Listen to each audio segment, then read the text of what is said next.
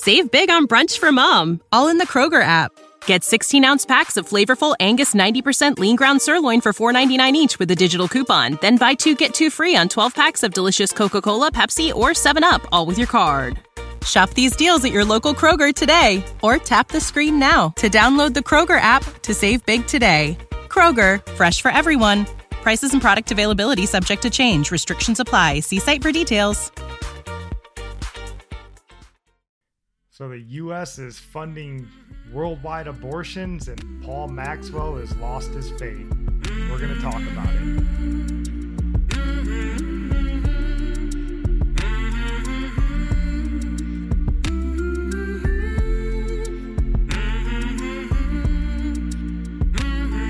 Welcome in. I am your host, Spencer. This is the best part of our show, my beautiful wife, Nikki, and this is Religionless Christianity. And we got a couple of news stories to talk with you guys about today. And as you can see, if you've paid attention or you've watched this show before, we're sitting in a new little recording spot here. That's because we're moving and our house is a wreck, and we're making do the best we can. So before we get started, babe, do you got anything you want to say? I just encourage you guys to share praise reports and prayer requests. And don't forget to like and subscribe. Yeah, we really pray for you guys. So put those prayer requests in because we want to pray for you, and then tell us how those prayers were answered, and we can rejoice with you too. Yep, definitely. That definitely strengthens the body to hear about answered prayers. And I have a praise report that I want to give out. And that's just a huge shout out to God because he's worthy of praise reports. And, you know, we started this podcast a couple of weeks ago, and we were recording some episodes ahead of time before the launch of the show. So we had some ready to go. And we recorded, I don't know, maybe 3 or 4 episodes. And that week, our church was having a revival. So they had an evangelist come in, and it seemed like, you know, every episode that we did, we would go to church and the pastor was preaching about basically like almost the same thing that we had just talked about in some sense. So it was almost like that first night, it was kind of eerie. You know, we were like, oh, that was strange. I guess that's what we talked about. And then we just kept looking at each other every time he brings something up. We're like, weird. And then like after a while, it came like, holy cow, like, is he just watching our show and preaching on it? That was before we had them up though. Right? Yeah, so he clearly wasn't. He was much smarter than we were. But this really strange thing is in our very first episode or second episode, I'll try to find it and have it linked. It was our like episode 0s where we're kind of explaining who we are and why we're doing the show. And we make mention in one of those episodes specifically that this show is not about like deep dives into the Bible. And we reference specifically, we won't be doing deep dives into Genesis 3. Just random. Just off the top of my head, Genesis 3 was the verse that came into my brain. And then we're sitting through this evangelist, and he's going through these questions that God asks throughout the Bible. And one of them just really hit me. And we came back and we recorded a show on that topic. And that was our Where Are You episode. And in that, we're doing a deep dive specifically into Genesis 3.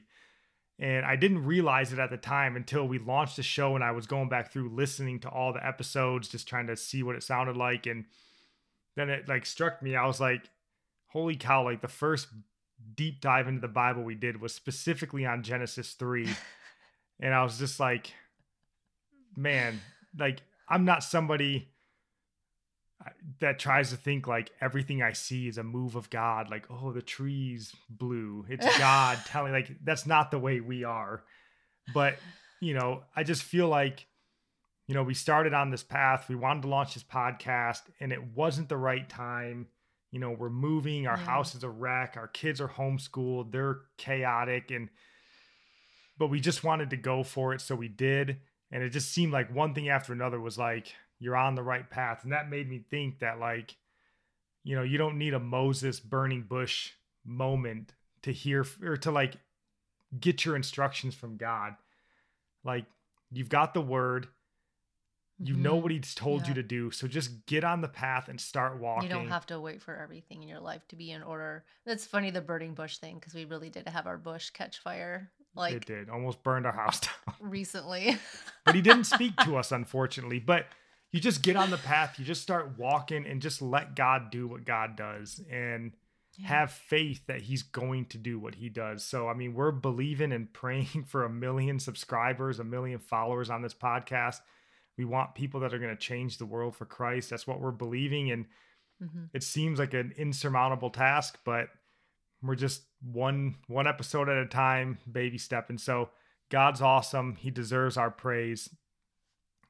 All right, let's get to the actual episode now. And my boy Ernie got saved. All right, honey, if you want to read this first headline. Okay, the first article is this the Blaze one? Yep, the Blaze. All right. House Republicans introduce bill to defund UN population fund. And then just read that first paragraph. A group of 40 House Republicans led by Representative Chip Roy of Texas have introduced a bill to defund the United Nations Population Fund, arguing the international body supports China's tyrannical population controls, including forced abortions and forced sterilization of women. Gotta love China, right? So this is place. Obviously terrible.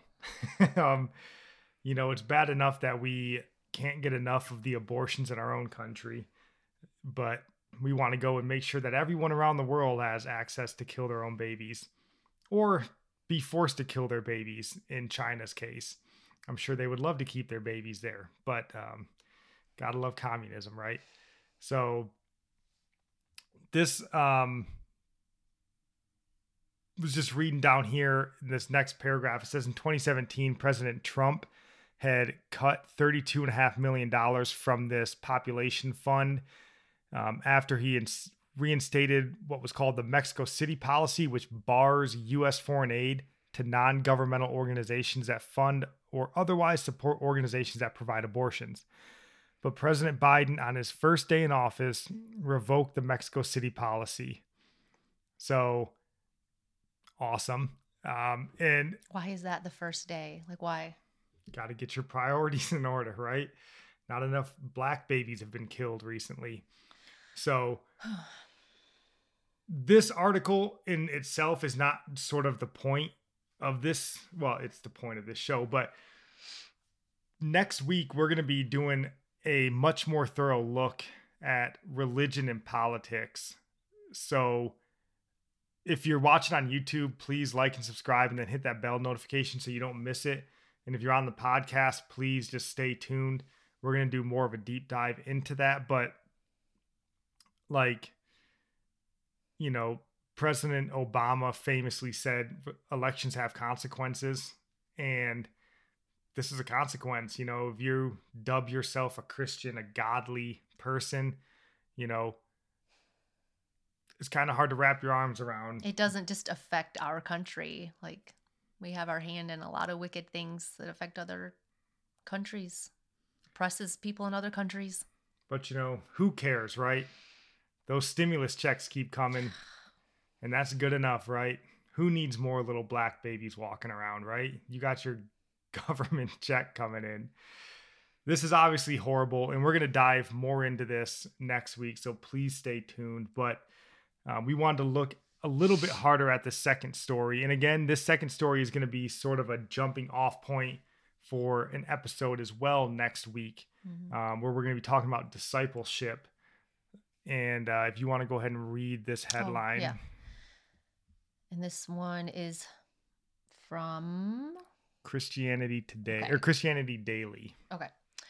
Paul Maxwell, former writer at Desiring God, announces he's no longer a Christian. Paul Maxwell is walking away from the Lord.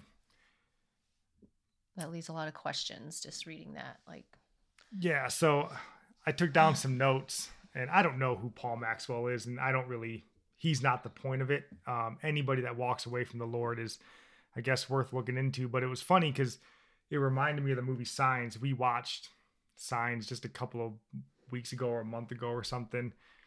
And if you've never seen Signs, spoiler, I'm going to tell you how it ends. But in the movie, Mel Gibson plays the lead character, and he's a former Methodist priest or pastor, whatever they're called, reverend. And in that movie, he loses his faith due to a horrific tragedy with his wife. And he loses his faith in God, won't even let his kids talk about God. And then, the movie unfolds. And by the end of the movie, it sort of ends with him wearing his reverend or priestly garb again, like he's refound his faith and he's going back to be a preacher or whatever. And when I read this story on Paul Maxwell, it made me think of that. And the reason it made me think of that is that these people weren't Christians in the first place. Mel Gibson, he might have been a Christian by the end of the movie. I don't believe he was a Christian to start the movie. Yeah. Right? Because and thankfully we've never had a horrific tragedy of that level. But if tragedy makes you lose your faith in God, I don't think you were believing in the right God. I don't think you were reading the right Bible. It makes me think of Job, because Satan said, or God said to Satan, "Have you considered my servant Job?" And he had him lose everything, and he never turned his back on God. That's the ultimate, how could it get worse than what Job went through? Yeah, he's our great example of the testing of our faith. His buddies didn't even have a tragedy, and they were trashing God and trashing Job. And Job was the real believer. And yeah, and I don't want to speak rudely about these people. Everyone has their own experiences, but the Bible's quite clear on what the Christian walk is. And it's quite clear on who our God is. And, if tragedy makes you turn your back on God, in this, there's other ones. The leader of Hawk Nelson, he has recently talked about losing his faith in God. And there's been a couple of other high profile people that have, announced that they've lost their faith in God. Mm-hmm. And I don't know how to word this right, but if tragedy will make you lose your faith in God or something like that, I don't think you truly believed in the God of the Bible in the first place. I think you liked a certain version of God that you had in your mind. And then when life happened and that version of God was sort of shooken for you, you lost faith in your version of God. Or you were just given a false gospel and you did have faith in that gospel. Which is probably more accurate. Yeah, it didn't work out for you. Well, what Paul, what's his last name? Maxwell. Well, he said, I watched his video, his Instagram video that was linked in the article. And he said some things in there that really made me think he really didn't have a grasp on what it meant to follow God. And he said something like, I finally love my life for the first time. And I finally love myself for the first time. And we're not even called to love ourselves. And loving your life.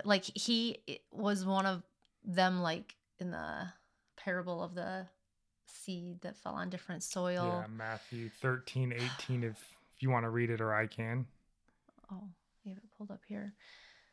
Oh, that first paragraph. Okay. Therefore, hear the parable of the sower. When anyone hears the word of the kingdom and does not understand it, then the wicked one comes and snatches away what was sown in his heart. This is he who received seed by the wayside. But he who received the seed on stony places, this is he who hears the word and immediately receives it with joy. He has no root in himself, but endures only for a while. For when tribulation or persecution arises because of the word, immediately he stumbles. Where I wanted to stop and say, he didn't, he also said something about,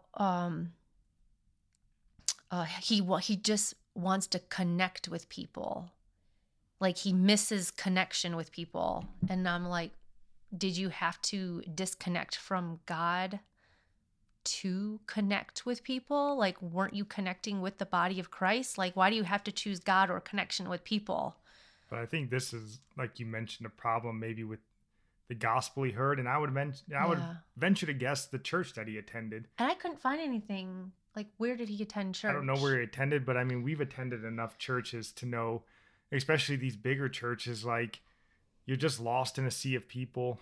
And there's not, they try their best for small groups and stuff like that, but those feel forced. They're not genuine friendships. They're like forced. You go to this group because you're in this age bracket, or you're married, so you got to hang out with only the married couples. And yeah, like they're not real friends. You're just like, hey, you live in that neighborhood, go there. And so it's kind of weird. And maybe he never really had strong connection. We've only been to one or two churches really in our life where we had really strong connection with people. And most of the other churches we've gone to have done a poor job of it. And maybe that's our fault. Maybe we weren't active enough and pursued it enough, but we can't just blame the church. Yeah, it's really. not 100% the church's fault, but I do think that's a problem that we've seen in the church, and I'm sure you guys have seen as well in the church.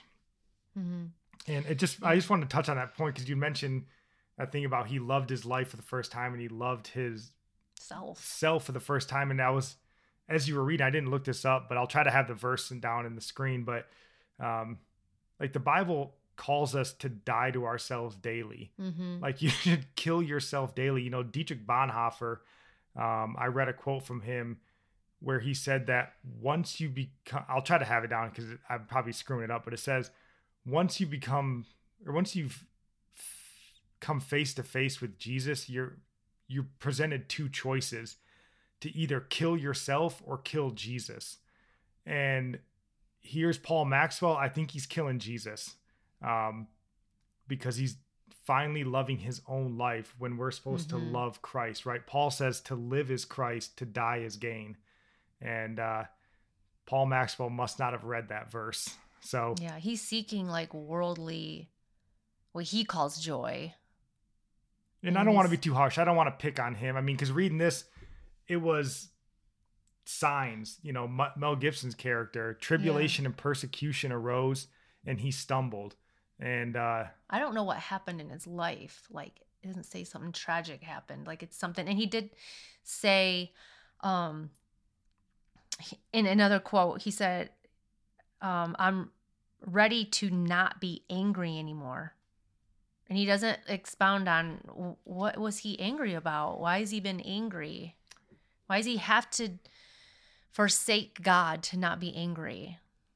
Yeah, very strange train of thought. I just hope he has, and it sounds like he's a confused man to me. I'm just hoping you guys maybe have found other info, like these questions I have. Why was he angry? Why does he want to connect with people? Why does he have to leave God to connect with people? Why does he have that need if he was already in the body of Christ? I'm going to try to reach out to him on Twitter or Instagram, see if I can't get a follow-up. And if I do, I'll let you guys know. But the reason I wanted to bring this story up, and we got to wrap this episode up here in a minute, but this is going to be the second follow-on for next week that we're going to do. And this is going to be on the topic of discipleship. And I think, and when I was reading this story, the thought came to my mind, like, why does this happen? And I think two reasons. It doesn't happen a lot.